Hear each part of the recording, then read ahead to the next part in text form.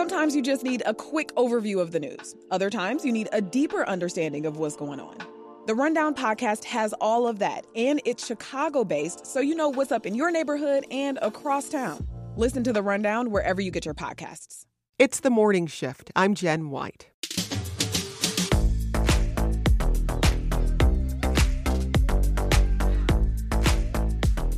It's Friday, and that means it's time for our Friday News Roundup. And today, we'll dig into some of these stories from the past week. The U.S. Department of Education released its new agreement with CPS, ordering a second review of complaints and requires CPS to make significant changes. Timothy Evans was elected to another 3-year term as Chief Judge of the Cook County Circuit Court. Ann Burke will become Chief Justice of the Illinois Supreme Court when she's sworn in next month. She's the wife of indicted Alderman Ed Burke. Please help me in welcoming to the stage the 2019 WNBA Head Coach of the Year, Coach James Wade of the Chicago Sky. Our panel today includes WTTW political correspondent and host Paris Schutz, Daily Line managing editor and City Hall reporter Heather Sharon, and Chicago Tribune City Hall reporter John Byrne. Welcome, everybody. Happy Friday. Happy Friday, Jen. So I want to start out with this news out of CPS. The district just entered an agreement with the Department of Education, which would allow federal oversight of its reforms in handling sexual misconduct cases involving students. John, give us the details here. The feds are calling it a historic action to protect students after this long investigation. The Tribune had a series of articles detailing over a decade of failures to protect children, police reports that weren't followed up on of sexual assault or abuse of students within the schools. So the Department of Education is saying that they're going to step in and kind of make sure that the school system follows through on reforms to protect children. How significant is it that the federal government is stepping in here? You know, they're saying it's an unprecedented situation, so we're going to have to see how this plays out in terms of the significance of the actual enforcement. We don't really have a context for how this is all going to work. Well, it's certainly... They say they would withhold federal funding, but we don't know exactly what funding that is. Are there specific grants that would be okay if CPS doesn't comply? And it appears that this started in 2015 under the last presidential administration. It continued under current Education Secretary Donald Trump's Education Secretary Betsy DeVos, who had scathing words for CPS too. And so this on top of the Tribune investigation, on top of a CPS IG investigation, on top of the Maggie Hickey report, an outside report that found all of these problems. No Title IX coordinator in CPS. Now, they say and this report says that they have started to iron out all these problems because of the scrutiny. And this all comes in the midst of a battle over a new teachers contract with the teachers union. And the teachers union wasted no time making this kind of a political thing, saying, hey, another instance where CPS administration's fallen flat. They haven't hired enough social workers. Although I didn't hear CTU say anything that they did in their union to train their teachers on sexual harassment and how to handle these complaints. Well, Heather, talk about Mayor Lightfoot's response. I was struck by it. She basically said, well, we know who Betsy DeVos is. She's a conservative Republican who has championed charter schools and who has fought to reduce funding for public education. And she basically said, well, whatever she says, I'm going to take with a grain of salt, which is really a different tone than she was striking during the campaign when she basically suggested the entire CPS leadership should be fired for their role in this scandal, and basically CPS should start over from the beginning. So the crucial question is, are there still ongoing problems? Are students being abused? Are students filing complaints? Are those complaints not being properly handled at this moment? I think that's the question that I don't know the answer to, and I don't think anybody knows the answer to. It was wild, though, for her to say, Absolutely. to make it about DeVos when nobody has been looking at the investigation and saying, well, we don't agree with these findings. I mean, Janice Jackson has basically said, mea culpa, we're going to try to fix this. This is horrible. We're going to do whatever we can. And for the mayor to say, take it with a grain of salt because it's coming from DeVos, it was striking. Well, and she had an out here. She could have simply said, either by name or not by name, blamed it on Rahm Emanuel and said, look, these were problems under my predecessor. I was elected to undo this sort of inside dealing and lack of accountability. So, I'm glad for the federal government's help, and, we're going to keep on keeping on. That was not what she decided to say yesterday, which I think raises even more questions in my mind. And what kind of pressure does this add for Dr. Janice Jackson? I think that reading between the lines, her job is okay. She says we've made huge reforms since I got here, and a lot of this does predate her. Mayor Emanuel appointed her, I think, in the last year of his administration. Before her, it was Forrest Claypool. So, if there's someone that's going to be under the spotlight for this, it could be him. A lot of it is before him. Before him, Barbara Byrd Bennett, J.C. Brizard. Going back a decade. So it does seem like this doesn't stick to her. I don't think this is. I think it's fair to say this was not under her watch. This is something she inherited. What occurred to me was that it's another black mark on the Chicago public school system. I'm a graduate of it, and it hurts my heart a little bit. But I wondered, as a district that's facing significant enrollment decline, does this make parents again think a third, a fourth, a fifth time sending their children to Chicago public schools? It certainly can't help that enrollment decline, which is really the biggest fundamental issue facing the district. And the agreement lasts for 3 years. That's how long the Department of Education will monitor CPS.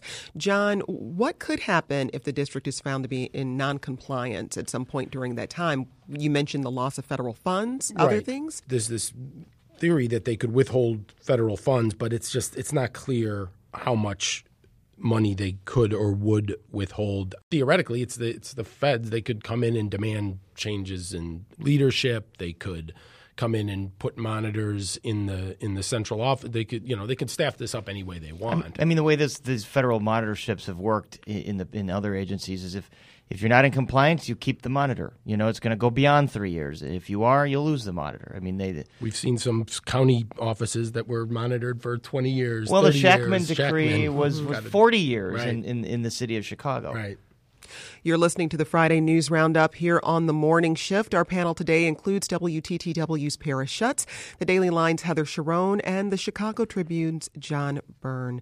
Turning to another local story, circuit judges yesterday voted by secret ballot to choose the next chief judge to oversee the Cook County court system. And the winner was Chief Judge Timothy Evans, who's held that position for 18 years. Paris, what do we need to know about Chief Judge Evans? Well, this would be the longest tenured chief judge in the country. He won by about a third over his challenger, Judge Lorna Probst, who made the case that there needs to be term limits. It's pretty stagnant when one person's in charge for so long, and this is a non-perfunctory issue here. He is in charge of a $270-something million budget. He is in charge of policy here. So we know recently in the last couple of years that he has instituted a policy and directive for his judges to follow when administering bail.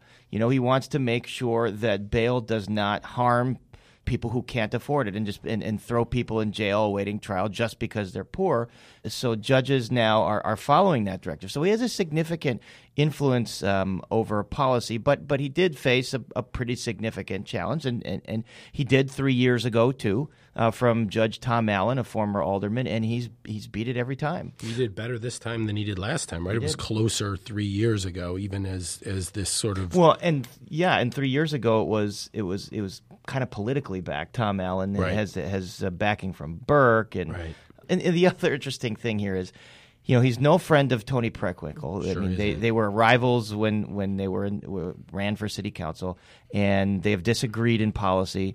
But he's an even lesser friend of Mayor Lori Lightfoot, who's been very critical of his bail reform practices. And you mentioned this. I want to understand how important his voice is in this debate over bail reform. It's very important. The judges are following his directive. They instituted a protocol that judges need to follow when they decide who gets let back out on the street and who is going to stay in prison awaiting trial. Well, speaking of judges, earlier in the week, Justice Ann Burke was tapped to be the next Chief Justice on the Illinois Supreme Court. Heather, of course, her husband, Alderman Ed Burke, currently faces 14 federal indictments. How much of a surprise was this? It wasn't a surprise. They rotate the Chief Justice position on the Supreme Court, and it was simply her term. But I think Paris said it best on Twitter, only in Chicago. Or only in Illinois. Only in Illinois. It's an awkward situation. And let's not forget that Ed Burke led the slating of Cook County judges for decades up until his criminal case was filed. So would she be a judge without Ed Burke? Probably not. Is she accomplished in her own right? Absolutely. She's done a lot of work with founding Special Olympics, and she's worked with the Catholic Church to investigate the abuse cases. But it does raise the specter of just, for lack of a better term, weirdness, although it should note that he's facing federal charges and that she would never be asked to rule on those charges. But it does give you a sense of just how close-knit. Incestuous? I was going to say incestuous. Yeah. Yeah. I mean, but that question, that weirdness question, I mean, if she wouldn't be overseeing of his cases or any judgments regarding him, but there's still this question about whether there's some ethical ickiness There is, and optics are terrible, and there's no doubt Ann Burke is a judge. Justice Burke is very well regarded by her peers. It's not to denigrate her service at all, but the Burkes have operated as a political unit. Ed Burke held a fundraiser at their house for Toni Preckwinkle when she was running for county board president again. And Preckwinkle said it was Ann Burke that was running the fundraiser, which then, which now we don't know really if that's true or not. That did come under scrutiny. It did come under scrutiny, and the state Supreme Court reviewed it and said it doesn't violate any of our protocols, but they didn't tell us the rationale or the reasoning why. So there is no political firewall there, and that's unfortunate because if the public wants confidence in this system, you'd think that the justice would at least want to address, my husband and I do not talk about these issues. At least some kind of perfunctory statement. What good? But what faith would that give us? I don't know. You know what I mean? Like short of some sort of official firewall, her saying we don't discuss these things, I don't know. That wouldn't give me much confidence. Yeah, no, and I say only in Illinois, not just I don't mean to assume that somehow Ed Burke engineered her becoming the Chief Justice. I mean, yes, he's been very influential in her career, but the connections, the family connections, the nepotism, these familiar names that we see all over state and city government and the judicial branch. I mean, it just feels like one of those things that happens only in this land of Lincoln. Well, something that's perhaps being overshadowed by the connection between Chief Justice Burke and her husband is the fact that she is only the third woman to take on this role, and that is significant. It is significant. And she has a long history of sort of championing the underdog and sort of being a progressive judge as she's moved up through the appellate court ranks and then to the Supreme Court. But I think that the central question is what sort of faith do people have in the judicial system to be run fairly, honestly, and openly? And all too often we find ourselves talking about every branch of Illinois government, sort of that being in question. Because let's not forget that there are at least 3 corruption investigations going on right now at City Hall. We don't know what the outcome of those will be. And run through those quickly for us. Well, we have an indication that the federal government is looking into House Speaker Michael Madigan's ties to Commonwealth Edison. We know that a former alderman, Mike Zalewski's house was raided. We know that Marty Quinn, the alderman of the 13th Ward, who's also very close to Mike Madigan, is also being investigated in connection with this. And then, of course, we just had a huge report that found that sexual harassment and abuse was rampant in the Illinois House. It's, people are predisposed to think that the fix is in, and this doesn't help that. You're listening to the Friday News Roundup here on The Morning Shift. Our panel today includes the Daily Line's Heather Sharon, WTTW's Paris Schutz, and the Chicago Tribune's John Byrne. Some other stories we're watching today. For the 5th year in a row, the University of Illinois at Chicago has seen record growth, in part due to its merger with the John Marshall Law School. Meanwhile, the University of Illinois at Urbana-Champaign saw its freshman class grow slightly, and enrollment was flat at Governor State University in the south suburbs. That's after a few years of decline. And the city of Chicago has been installing hundreds of concrete barriers along the lakefront. Water levels have reached near record highs this year, leading to shoreline erosion and dangerous conditions for pedestrians. The barriers are meant to help and are going up at 6 sites on the north side and 2 on the south side. Mayor Lightfoot took a step towards increased transparency this week. She issued a proposal that passed the Ethics Committee and is heading to the full City Council. John, just explain what the mayor's trying to do here. She's trying to give the City Corporation Council more authority to release the investigations that the city's Inspector General undertakes in high-profile cases like, for instance, the Laquan McDonald police shooting case where the Inspector General said that about a dozen police officers should be fired for taking Officer Van Dyke's side in things, even though they had evidence to the contrary. This would allow the Corporation Council in these kinds of high-profile cases to say, here are the names of the officers that the Inspector General says should be fired. The FOP is predictably incensed by this idea. Some aldermen are also concerned about this move. Well, there's aldermen concerned on both sides. One, Alderman Ray Lopez, says it doesn't go far enough. The Inspector General should release all reports. And the other aldermen say, well, this can be sensitive stuff and open up the city to litigation. I mean, if the Corporation Council, I don't know how sort of firm the standards are that allows him to release the information. So they could go to court over this. But I was going to say, as a reporter, over the years, I found it really interesting that in state law, an Inspector General report does not go public. You cannot get your hands on it unless the agency that it is investigating agrees to release it. Mm-hmm. And so by the time you figure out what kind of wrongdoing happened, the agency has already had a chance to kind of spin the results and say, whip, we've already fixed it, we've done this and we've done that. And it was that Laquan McDonald report for the city Inspector General that I called the Inspector General. I said, can you release that report? They said, well, that's up to the police department.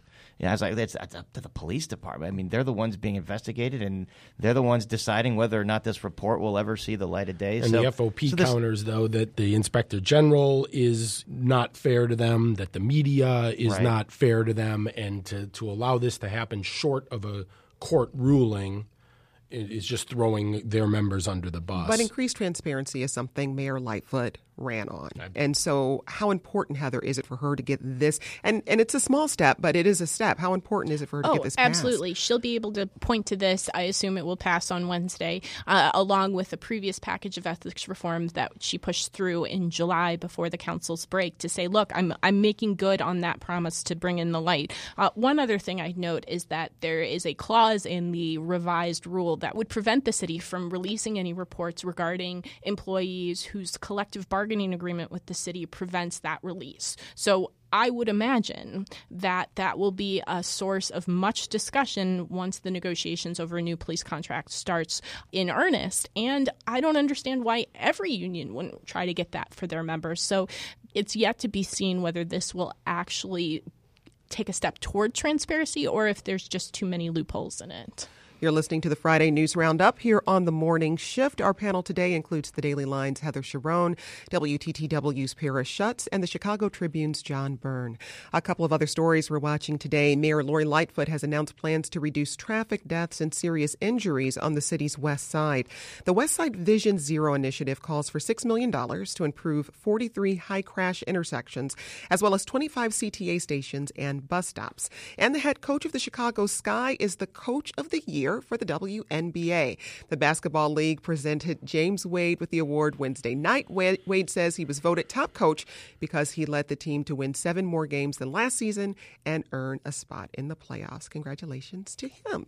I want to touch on one other story quickly before we move to state news, and that's the fact that this Tribune investigation found that over the last 15 years, the city of Chicago has paid out $213 million to private lawyers in police misconduct cases. And considering what we were just talking about increased transparency and pushback from the FOP, I mean, John, just put this all into some context for us. It's a great story. The one tidbit that I loved was that last year alone, the city spent over $30 million on private attorneys to defend cops accused of wrongdoing, which is more than twice what the city invested in the agency that is in charge of going after police misconduct. The city says we don't have enough lawyers with the expertise to take these on. We've got it. We're doing our best to live up to our obligations here. But the optics on this are obviously really bad. John Burge and a lot of these other high-profile police misconduct cases, people are saying, you're going to spend this kind of money defending guys like this when we don't have enough mental health. We don't have you're pouring money into this, and it just looks really bad for the city. Another tidbit there, who was one of those lawyers in the past that the city farmed out work to? Lori Lightfoot with Mayor Brown. I mean, and the thing about this is that the Corporation Counsel, the law department's office has how many lawyers? 200, something like that, and they don't make high salaries. I mean, this is all in-house.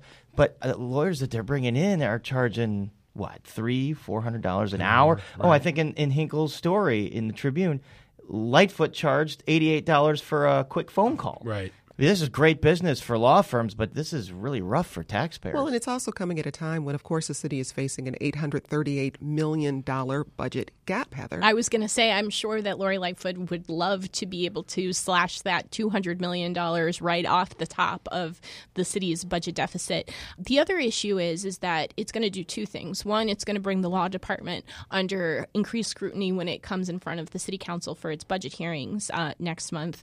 And the other thing it's going to do is it's going to renew the push for some sort of civilian oversight of the police department. And the idea being that if you can stop misconduct before it happens, not only are people not harmed, maimed, killed, traumatized, you also don't have to go to court and pay lawyers and spend this all of this after the fact money. And, the city might actually be a more just, equitable place. And that, I think, Lori Lightfoot will have to, she campaigned on that promise, and she will have to make strides toward it. Well, Heather, I want to stay with you to talk about this disturbing report out of DCFS, the Department of Children and Family Services. And the report found that 19 children have died in the first 11 weeks of the current fiscal year. These were children from families that had some kind of contact with DCFS. Just explain the details for us. Well, this was a watchdog report that our Hannah Meisel at the Daily Line was able to report on, and it paints a continuing picture of a state agency that remains in turmoil. DCFS was the subject of a marathon hearing this week here in Chicago by state lawmakers who pressed agency leaders to sort of say, how are you fixing this problem? And part of the issue is that the department got nearly $90 million more in this state budget than it did last year. And the idea was that they would take this money and correct some of these issues. And that does not appear to be happening as of yet. The other issue facing DCFS is that all of the agency's children that they're responsible for, which is somewhere in the neighborhood of 17,000 kids, will be moved from one healthcare system, a regular Medicaid system, to a managed care system. And so that's different doctors, that's different processors. And there were several state lawmakers who were very concerned that the agency just isn't ready to deal with that amount of change, and that children could fall through the cracks, as well as those who have aged out of the foster care system who are also covered by this healthcare system. And they might not know that their healthcare is changing and may find themselves unable to get access. And these young adults are some of the most at risk for trauma and violence and mental health issues. So if there's a situation where they're no longer able to get to their doctor, or they have to change doctors, or they sort of throw up their hands and say, I don't even know what's happening, that poses a real risk for these children. The story contains just harrowing details of a 7-week-old baby who died after what appears to be pretty significant abuse. And the question is, what can the state do? What can the state do? That's the fundamental question. That we've had, something like a dozen directors in the last decade. It's been a revolving door, significant problems of accountability, and caseloads. Let's not forget that the caseworkers are out there doing, in many cases, yeoman's job with dealing with more kids and more cases than, is typically the case in other states. So the question is, well, they've got more money. Is that going to solve the problem? And if not, what else needs to be done? Well, DCFS has pointed to some success they've had, including increasing access to psychiatric care for minors. What else are they pointing to as positive moves? Well, they're hoping to reduce those caseloads. They see that as sort of the fundamental task that they have to do, and that everything will stave from that. And the idea with changing this healthcare system is that it will be more efficient, it will be more effective, it will save money, and that money can then be turned back into direct services for these children. The question is it going to cause more harm than good? And that's an open question right now. Well, let's wrap up with news about a longtime political player in Chicago, Reverend Leon Finney Jr. Perry, just remind us who he is. Well, Leon Finney, for decades, he's been a pastor on the South Side. He's run a company called the Woodlawn Development Corporation, which has gotten millions of dollars in contracts to provide affordable housing. And as you mentioned, he's been a political power player. He's been at the sides of Mayor Rahm Emanuel and Mayor Daley and Mayor Jane Byrne. And, you know, the mayors would always go to Reverend Finney as kind of their entree into the South Side African-American community. So he's a major figure in South Side politics and African-American politics. Well, Heather, we learned that the feds have opened a criminal investigation against Reverend Finney, and the problems he faces involve some pretty complicated financial dealings. Can you just give us a quick overview? Well, essentially, his corporation has been contracted with the Chicago Housing Authority to oversee the management of those apartments and those homes for people. We also saw this week that Mayor Lori Lightfoot ordered a review of the housing agency's contracts with his organization and to make sure that there wasn't anything that the city could do to address those issues. But I think we all read these stories by the Sun-Times and then later by WBEZ to just sort of, my mouth sort of dropped open. The judge basically said, you've been perpetrating a fraud on the public. And again, these are people who are most at risk of homelessness, most at risk of violence and trauma, who have really perhaps fallen through the cracks a little bit here. Yeah, you don't hear judges speak in terms that stark very often. And so now, and Finney, part of the problems he said he had were he didn't pay taxes for a long time because he didn't have payroll taxes mm-hmm. because he was broke. And so now if he's facing a full-on federal investigation, he's going to be in all kinds of financial trouble. He's 81 years old.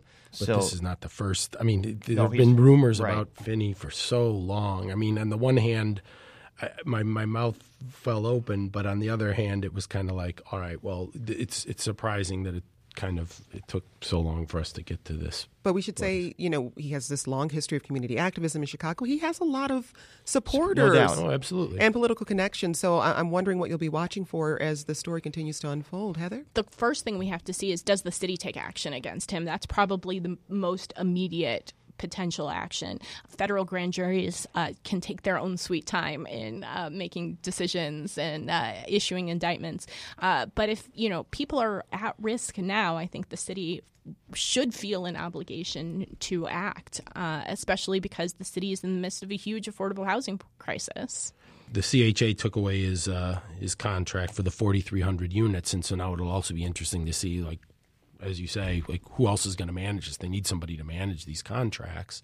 Who's equipped to do that, and how quickly can the CHA, which has been slow to act on a lot of stuff, turn this around? And is now without a leader because Eugene Jones just announced he was leaving for Atlanta, effective immediately. And Paris, what about you? What will you be watching? I'll be watching to see what this federal investigation uncovers. And it's interesting that the Mayor Lightfoot, she launched a probe but didn't throw him under the bus, again, because it speaks to the influence and the esteem that he's built up. So we'll see if that erodes, and we'll see where this investigation goes. Well, before I let you go, I'd love to hear what other stories you'll be watching in the coming weeks. John, I'll come to you first.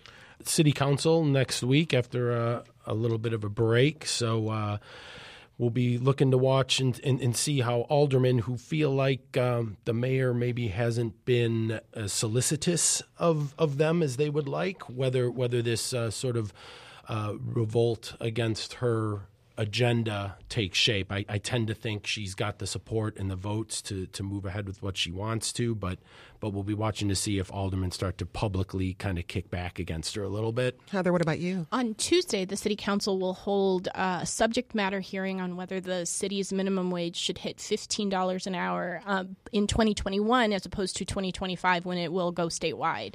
And that will be a test of the mayor's progressive agenda, and it's sure to draw furious pushback from the business community who would consider it another sort of way to sort of push down their profits and make their lives more difficult. However, there will be, I'm sure, dozens of people testifying that people need this to live. And Paris, quickly from you. This issue of the lawyer Michael Shackman suing Cook County Clerk Karen Yarbrough for oversight, alleging there's all kinds of patronage hiring going on there. Now, this is very interesting. Yarbrough was the recorder of deeds before. She's very close to Speaker Mike Madigan, and there's always been talk about patronage hires, and she flatly denies that anything funny is going on. All right, well, we will be watching those stories. Our panel today for the Friday News Roundup included WTTW's Paris Schutz, the Daily Line's Heather Sharon, and the Chicago Tribune's John Byrne. Thanks, everybody. Thank you. Thanks.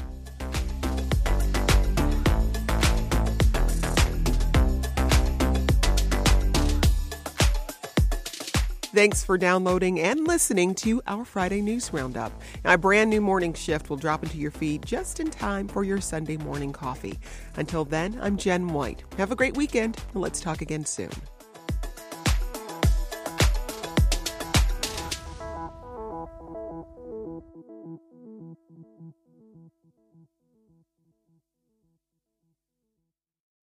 If you need a break from the news, WBEZ's Nerd App podcast is here for you. Our show is all about delight.